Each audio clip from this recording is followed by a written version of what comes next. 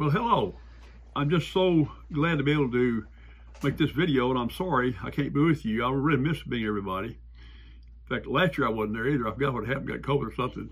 But anyway, thank God for Mike Stewart and the church there at Heritage having this meeting. I thank God for Isaac, my son, and other people who are helping me on this video.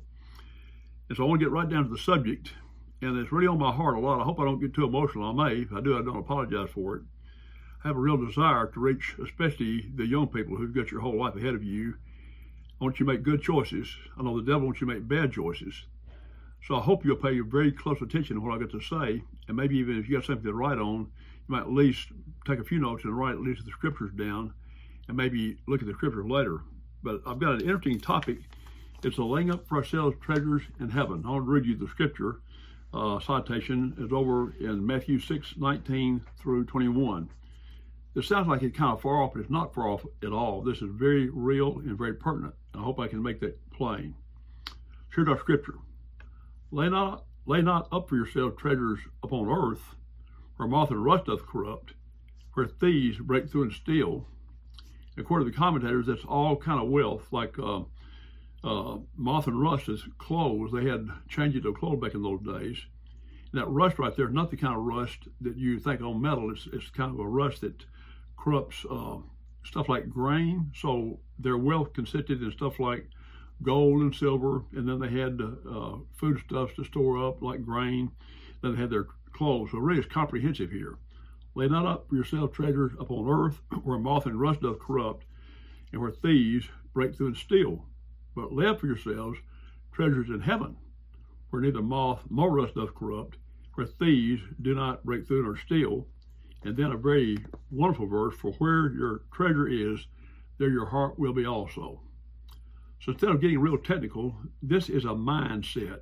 Laying up for yourself treasures upon heaven in heaven is a mindset. It's a paradigm. I like that word paradigm. I looked it up. A paradigm is kind of a general mental model or framework. So it's a mental framework, a mindset. This is a way of life. So what I'm saying today is I want you to take this very closely and pertinent. It's a way of life we're trying to develop. I don't have all the specific details about laying up treasures in heaven. The Bible doesn't say a whole lot about what that's talking about. It's something real about it, but we don't know a lot of details. What I'm saying is that we believe the Word of God and fear God will take this seriously. It will definitely affect the way we live. We don't have to have all the specifics. Now, this is going to be very personal for each one of us, each one of you, each one of us. Let me read you the scripture that shows that. So I hope you'll make this personal today. This won't be something just kind of out theoretical or esoteric. Here's the scripture that shows how personal this should be. Philippians 1:21. For to me, Paul says, to live is Christ and to die is gain. Now think about that. I can't speak for you. You can't speak for me. I can't even speak for my own wife or my own children. I like to, but I can't do that. So you got peers that you love. You got friends you love. Well, ultimately, each of us has to make up our own mind how we're going to live. So Paul says, for to me, get that, for to me, to live is Christ. Boy, what a comprehensive statement. For to me, to live is Christ, and to die is gain. That's a wonderful statement. So let's look at that again. For to me, to live is Christ, and to die is gain. So I'm going to ask you a question. What is the theme of your life? Now, you're pretty young right now, a lot of you are. Some of you thought seriously about these things, some of you have not. I remember when I was your age, I probably didn't think seriously enough about the future, about how I wanted my life to be planned out. I kind of took it on an ad hoc basis day by day. But I want to ask you, what's the theme of your life? Think about that for a minute. What are your goals? What do you really want? Do you want wealth, prestige, or pleasure? What motivates you? And also, interestingly, what motivates most of the young people you know, because something is motivating all of us. The Lord and His Word is pointing out one way of life. That's the one we're going to be talking about today. But you got to remember the world system. That's the whole world system now, our environment. And you're really in the devil, Satan, in your own flesh, your own fleshy nature, is trying to allure you another way. There are two ways to live: laying up ourselves treasures upon earth, and also laying up treasures in heaven. So you listen, kids, and I say kid, I'm not talking down to you. I'm an 81-year-old man, so I can call you kids, I guess I want to. You only have one life to live. One precious life to live. How are you going to live it? One shot, that's all you got. Live it for the Lord.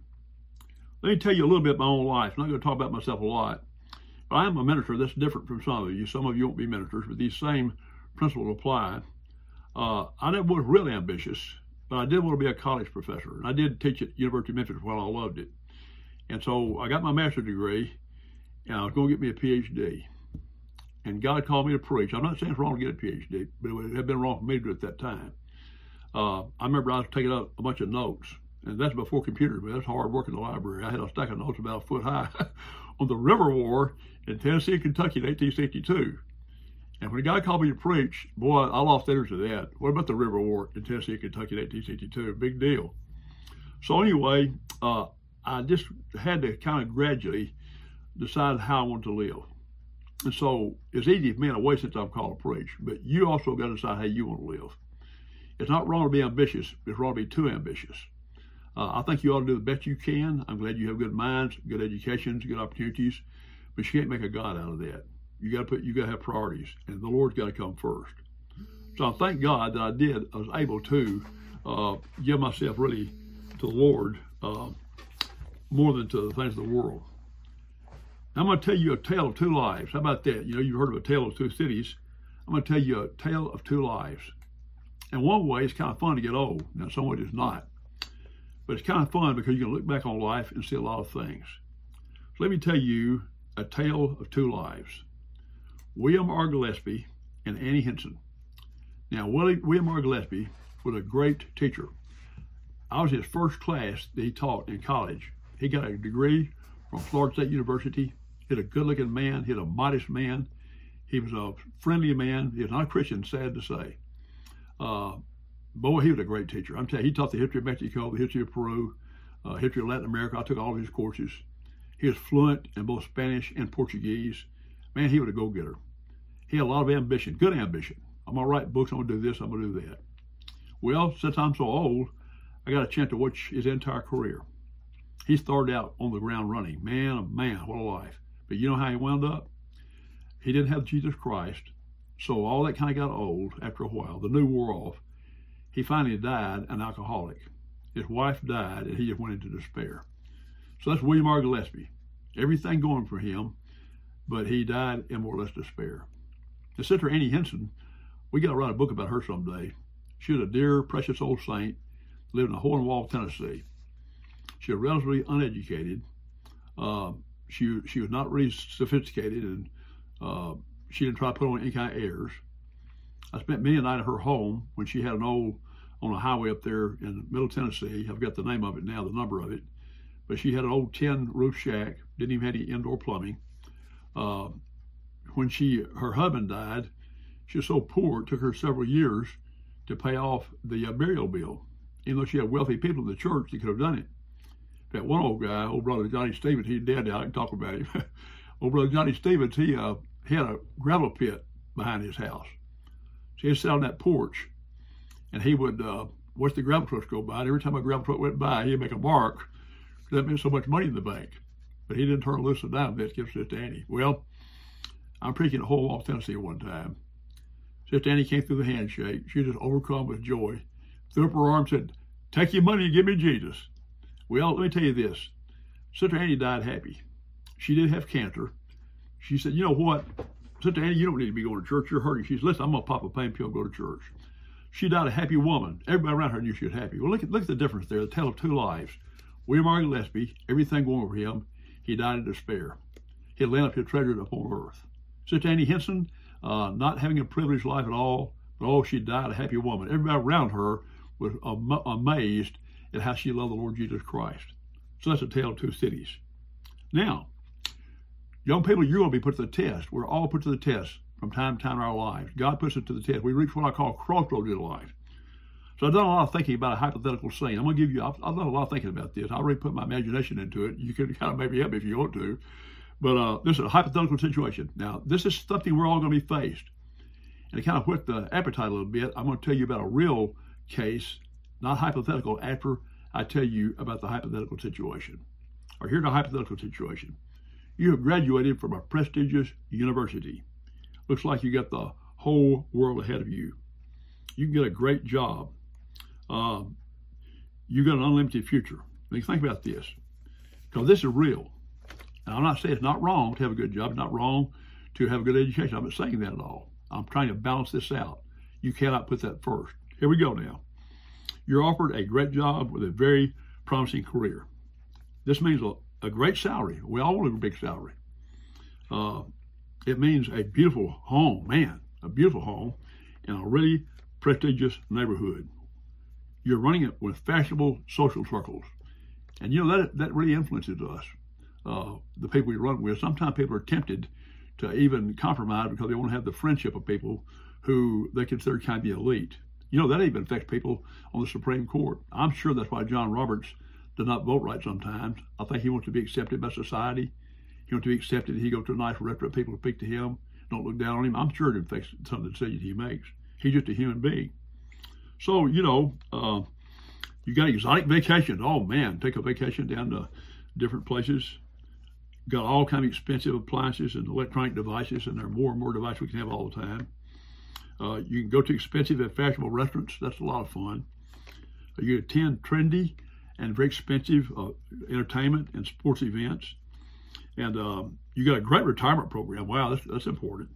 And you got expensive education for your children. You also may have a great car. We all want cars. More cars cost a fortune today, don't they? You got a great car, maybe even a state-of-the-art pickup truck for your old boys. One of those $60,000, $70,000 pickup trucks. That sounds good, doesn't it? That's what anybody's appetite. But you have to sell your soul, in this particular, to an immoral, worldly, politically correct, woke culture. Now, kids, you're going to face that. This is real in our lifetime, and we have never had been before. Or you get this job. Now, see, when I graduated from the University of Memphis, I was offered a job at Prentice Hall book company, a textbook company, and other books too. And so it'd be nice. Travel expenses, man, big salary. But I knew I couldn't take the job because of what it entails. You got to entertain people with liquor. You got to take them to nightclubs and stuff like that. So great job. I couldn't take it. David Machiavelli, my dear departed brother-in-law who's gone to be the Lord now. He was a nurse, but he also finally got a job with some company selling medical appliances. Boy, I mean, a good job too. But you had to sell your soul to the company to keep the job. Every time he had another child, they get mad at him because they said, you know, you need to be thinking about this company and not thinking about your family. And then they began to go to these conventions with a lot of vulgarity going on. He just couldn't maintain his integrity and stay with that job. So you're all going to face things like that. Now, let's look at another man. We've seen this man. Now, that you got to admit, that's pretty enticing. It is to me even. Man, I like to have a great big old house and, man, a really great new car, man, and a big old pickup truck, boy, and go on vacation. That's really a temptation. There's another fellow here. He had to settle for a modest house in a modest neighborhood. He got to drive a used car, get you there, but still used. They can only afford basic nutritious foods and can't eat out very often. And he's really shunned by the elite. It's kind of like, you know, even, well, I want you to name, now I'm tempted to, but, you know, one of the famous politicians called people like you and I the deplorables. And even our current president called us the expendables. That's how people think about people who just love the Lord and have basic values. But this man here, even though he had the old used car and lived in a modest neighborhood, he had a clean conscience before God. He had peace in his soul. Now, folks, that's real. That is real stuff. I realize that's theoretical. That's real. So I want you to think about that. And the devil is whispering in your ear, saying, hey, look at all this. It doesn't take much of a compromise, just a little bitty compromise. You still love the Lord. It's almost like when Daniel, you know, was faced by the prospect of praying. If he kept praying, he'd be cast into the den of lions. You know what Daniel could have done? Said, you know what? God knows my heart. He knows I still love him. So I'm not going to pray openly anymore. I'm still praying. He hears me. I'm going to compromise. I'm going to go ahead and shut the door, shut the window here and pray. Not old Daniel, buddy. He said, no, sir. I'm going to open up that window, and I'm going to pray like I've always prayed. So that's what you got to do. You cannot make those small compromises. Now, I got something that thrills my soul to tell you about. This is an actual case, and some of y'all know this man. Brother Mike Sills is a pastor, a PB pastor down at Good Hope Trinity Baptist Church in Mississippi. I think it's Mendenhall, probably. So I interviewed him on the phone the other day. I knew the story, but I wanted him to fill it out. Now, Mike is a very capable man. He's a go-getter. In fact, he's a tough football player. He played for Southern Miss. He played a linebacker. They tell me he camped out all day in the backfield of the opposing team. He was something else, man. He's still in good shape, still lifts weights and stuff like this. Old Mike was great in the trucking. He loved the trucking industry. He just loved it. He got 4 good jobs in the trucking industry. Went up to minor executive positions. And man, he had perks. He had a company car. Some of these places, he had a credit card, a company credit card, a big salary and all that. But he lost all 4 of those jobs, and not because he was aggressive, not because he was pushy, not because he'd go around witnessing all the time. He just wouldn't compromise. Now here again, he was a preacher. That makes a little bit of difference, but still the same principle would apply to all of us. When he go to work on a job, he said, listen, I'm a minister. I got to have my Sundays off. And sometimes they'd even sign a statement and say, yeah, you get your Sundays off. Well, when push came to shove, the guy said, hey, that piece of paper doesn't mean a thing. You got to come to work today. Well, Mike just couldn't do it. They never did fire Mike. They couldn't find anything to fire him about. What they'd always do is find some way, a very subtle way, to eliminate his job.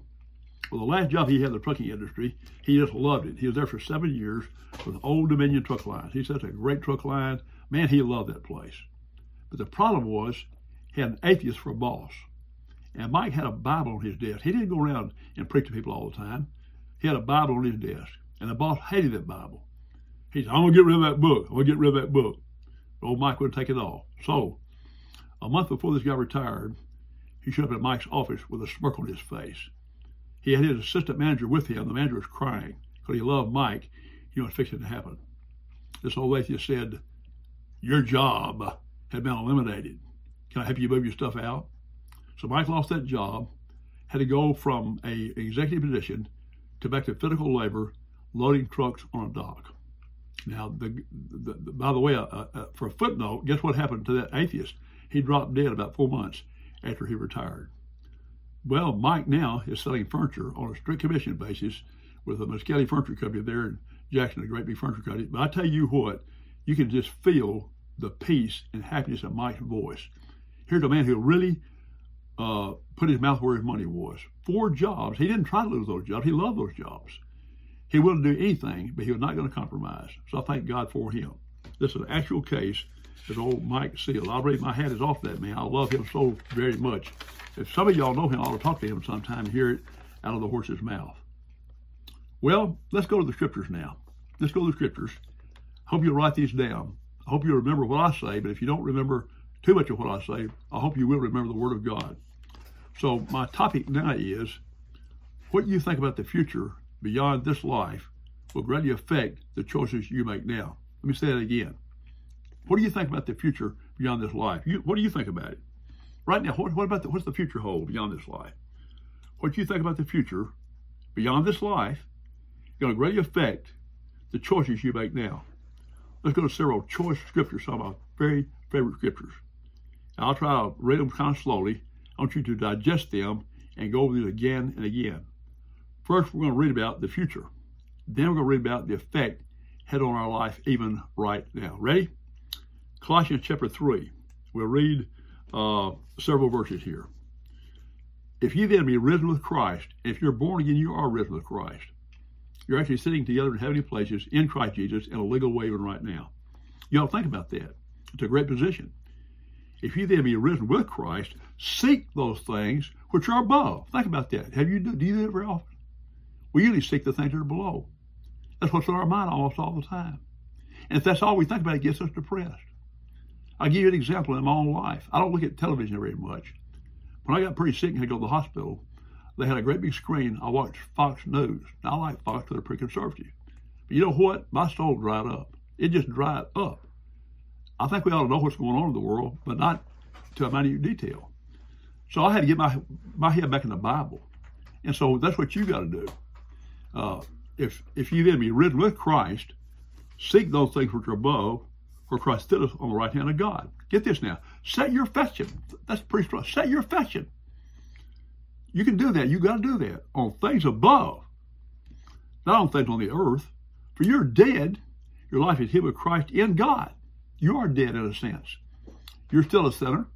You still have trouble with your fleshly nature, but you're not in the same position of a man who's not born again. You're dead to sin, really. You hate sin. You want to fight it. You cannot give yourself over completely to it. Set your affection on things above, not on things on the earth. For you're dead. Your life is hid with Christ in God. Get this beautiful promise. This is real, folks. When Christ, who is our life, shall appear, then shall you also appear with him in glory. Well, that's shouting around. Think about that sometimes when you get down. When Christ, and he's coming again, who our life shall appear, then shall you also appear with him in glory. Okay, what effects that have on my life now? Let's look at the next verse. Mortify therefore, and the therefore refer back to what we've been talking about. Mortify therefore, and mortify means put to death. It's a strong word. Mortify therefore your members which are upon the earth, fornication, uncleanness, inordinate affection, evil concupiscence, and covetousness, which is idolatry. In other words, if I really do have a heavenly mindset, I'm going to work really hard on trying to keep my sinful nature under control. That's my motivation. See, mortify therefore. Well, we got the heavenly perspective, haven't we? We're laying up ourselves treasures in heaven. Have that heavenly mindset. And we got to be in the Bible to do that because we're surrounded by all kinds of other things every day. And if that's the only influence we have, we're going to make wrong decisions. Let's look at another scripture. 2 Corinthians chapter 4, verse 16 and 17. For which cause we faint not. But though our outward man perish, and that's our bodies, and that's the truth. I'm older now, and I'll tell you what, you'll find out as you get older, your outward man is perishing. Yet the inward man, thank God, and that's my addition, thank God, is renewed day by day. I've even had that experience on my sick bed. My old body kind of wearing out, got this old bug bothering me I got in Nicaragua. And yet, man, sometimes I just get to rejoice in all over the place. So thank God, even though our outward man is perishing, the inward man is renewed day by day.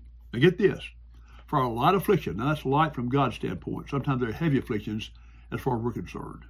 Our light affliction, which is but for a moment, that moment is also from God's viewpoint. Sometimes when we're having trouble, maybe pain, looks like it'll last forever. For our light affliction, which is but for a moment, worketh for us a far more exceeding and eternal weight of glory. Now look at this. While we look not at the things that are seen, the things that are not seen, the things that are seen are temporal. They have an end. The things that are not seen are eternal. Isn't that glorious? My friends, the things that are not seen are more real than the things that are seen. If you're born again, you got the gift of faith. You can see into that. You can be like Moses. The Bible says he endured as seeing him who is invisible. We need to have our eye of faith sharpened up, look beyond this world, and see those things which are durable. I hate to rush through these scriptures, but you can go back and read them. Let's go. But I want to give you a few. This is a good spiritual ammunition. This will do you more good than anything I say. Look at 1 John 2:15 through 17. Love not the world.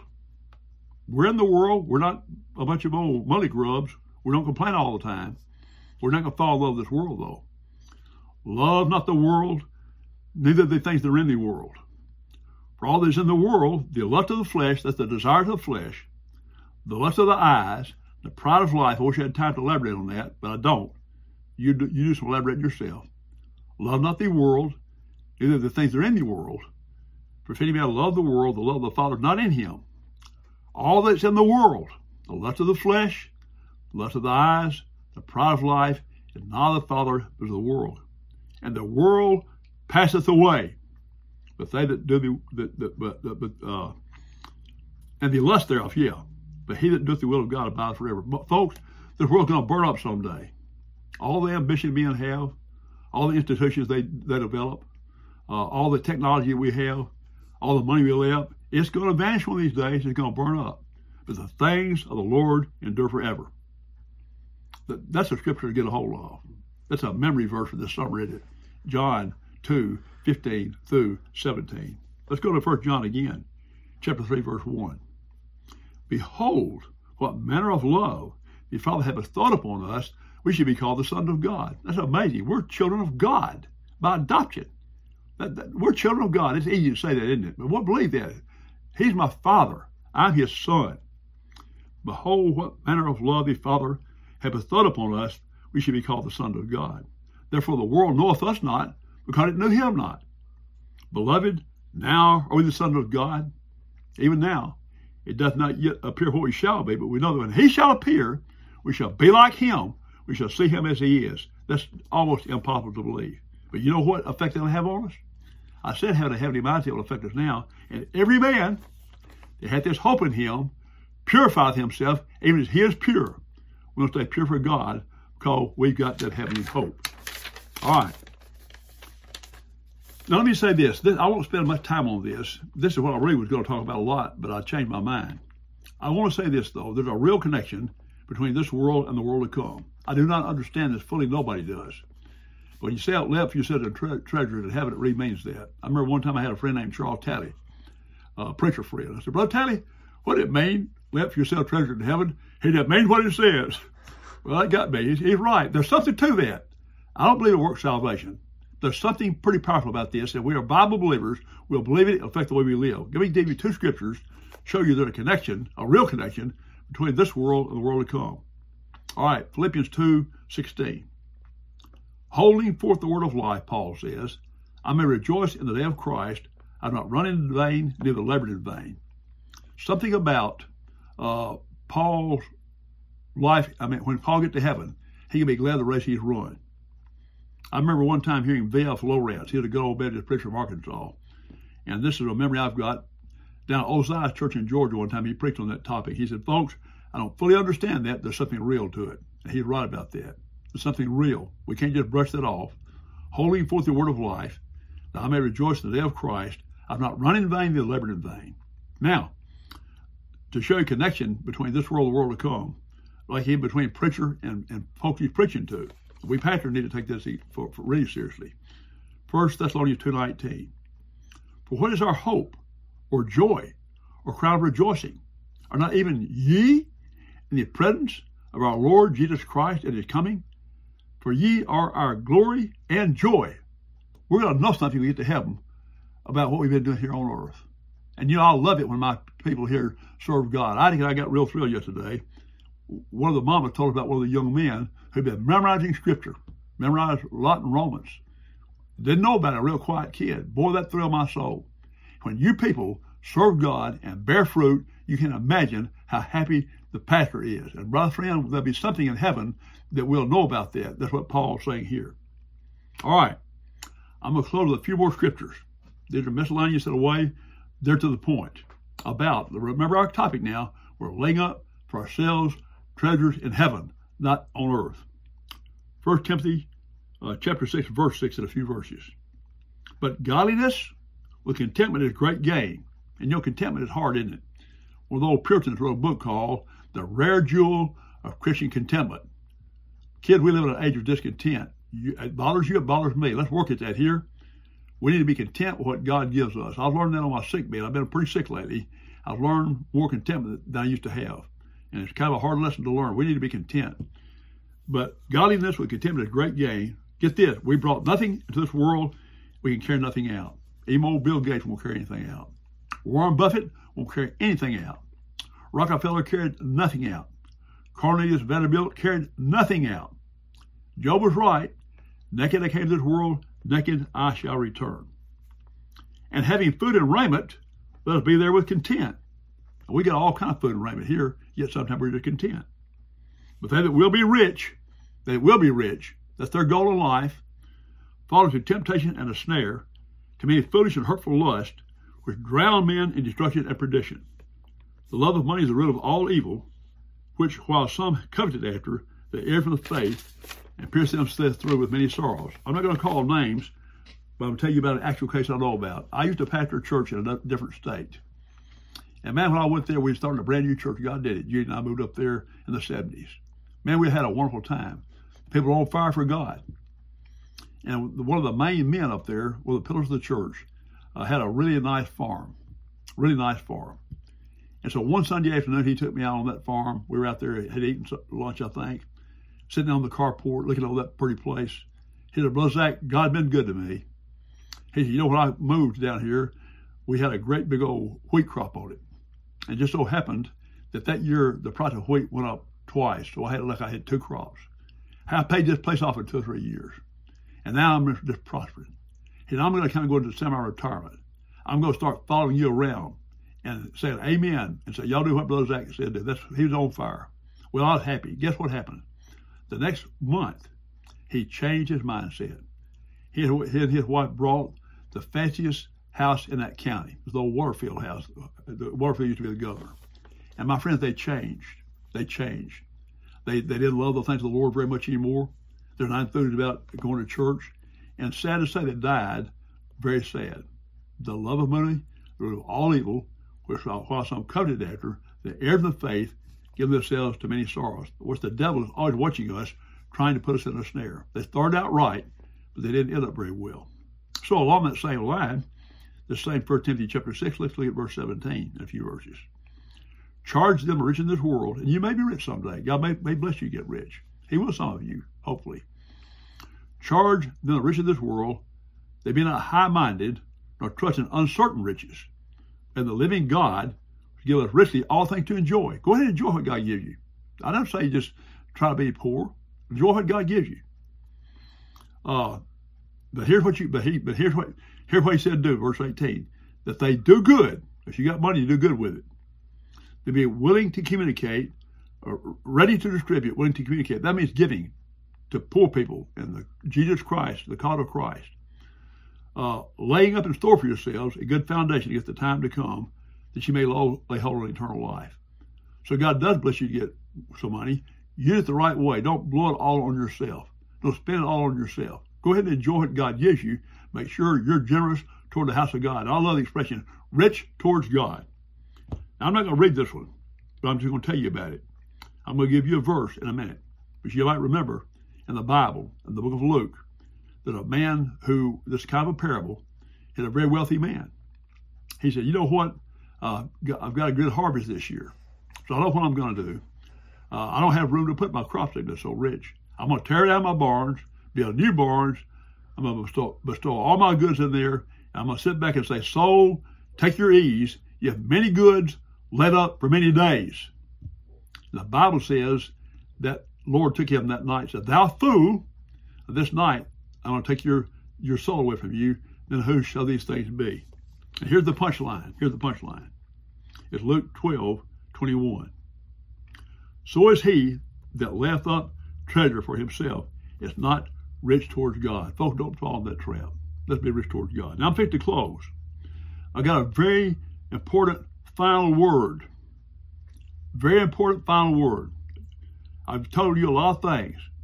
I want to emphasize the Lord's trying to lead you one way. The devil in your flesh wants to lead you another way. I desperately want to make you make the right decision. I'm passionate about this. I'm not giving you an academic talk. My heart's in this. I want to save many of you young people from misspending your lives. You give your life to God Almighty. Put the things of the Lord first. But here's what I'm going to say. You will not make wise choices if you are not close to the Lord. Let me say that again. See, you're real busy, aren't you? You're real busy. We get so busy on our phones and social devices and social media, we don't even have time to think about God sometimes. We have barely a time to even glance at our Bibles, let alone really read them and study them.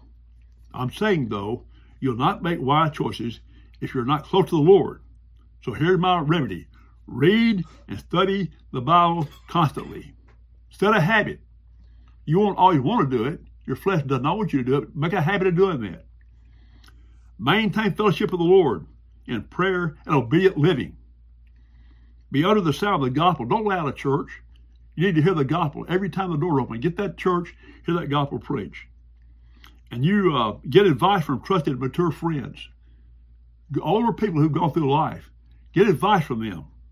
And then also associate with strong Christian friends. My precious young people, mainly a youth preacher can listen to this too if you want to, but I'm mainly talking to young people. Listen, you set your affection on things above. You lay up treasure in heaven, where moth and rust don't corrupt, where thieves don't break and steal. And here's the beautiful part, where your treasure is, there your heart will be also. So may God bless you. I love you. Hope you have a great conference up there. Maybe next year I can be with you. So take care and God bless.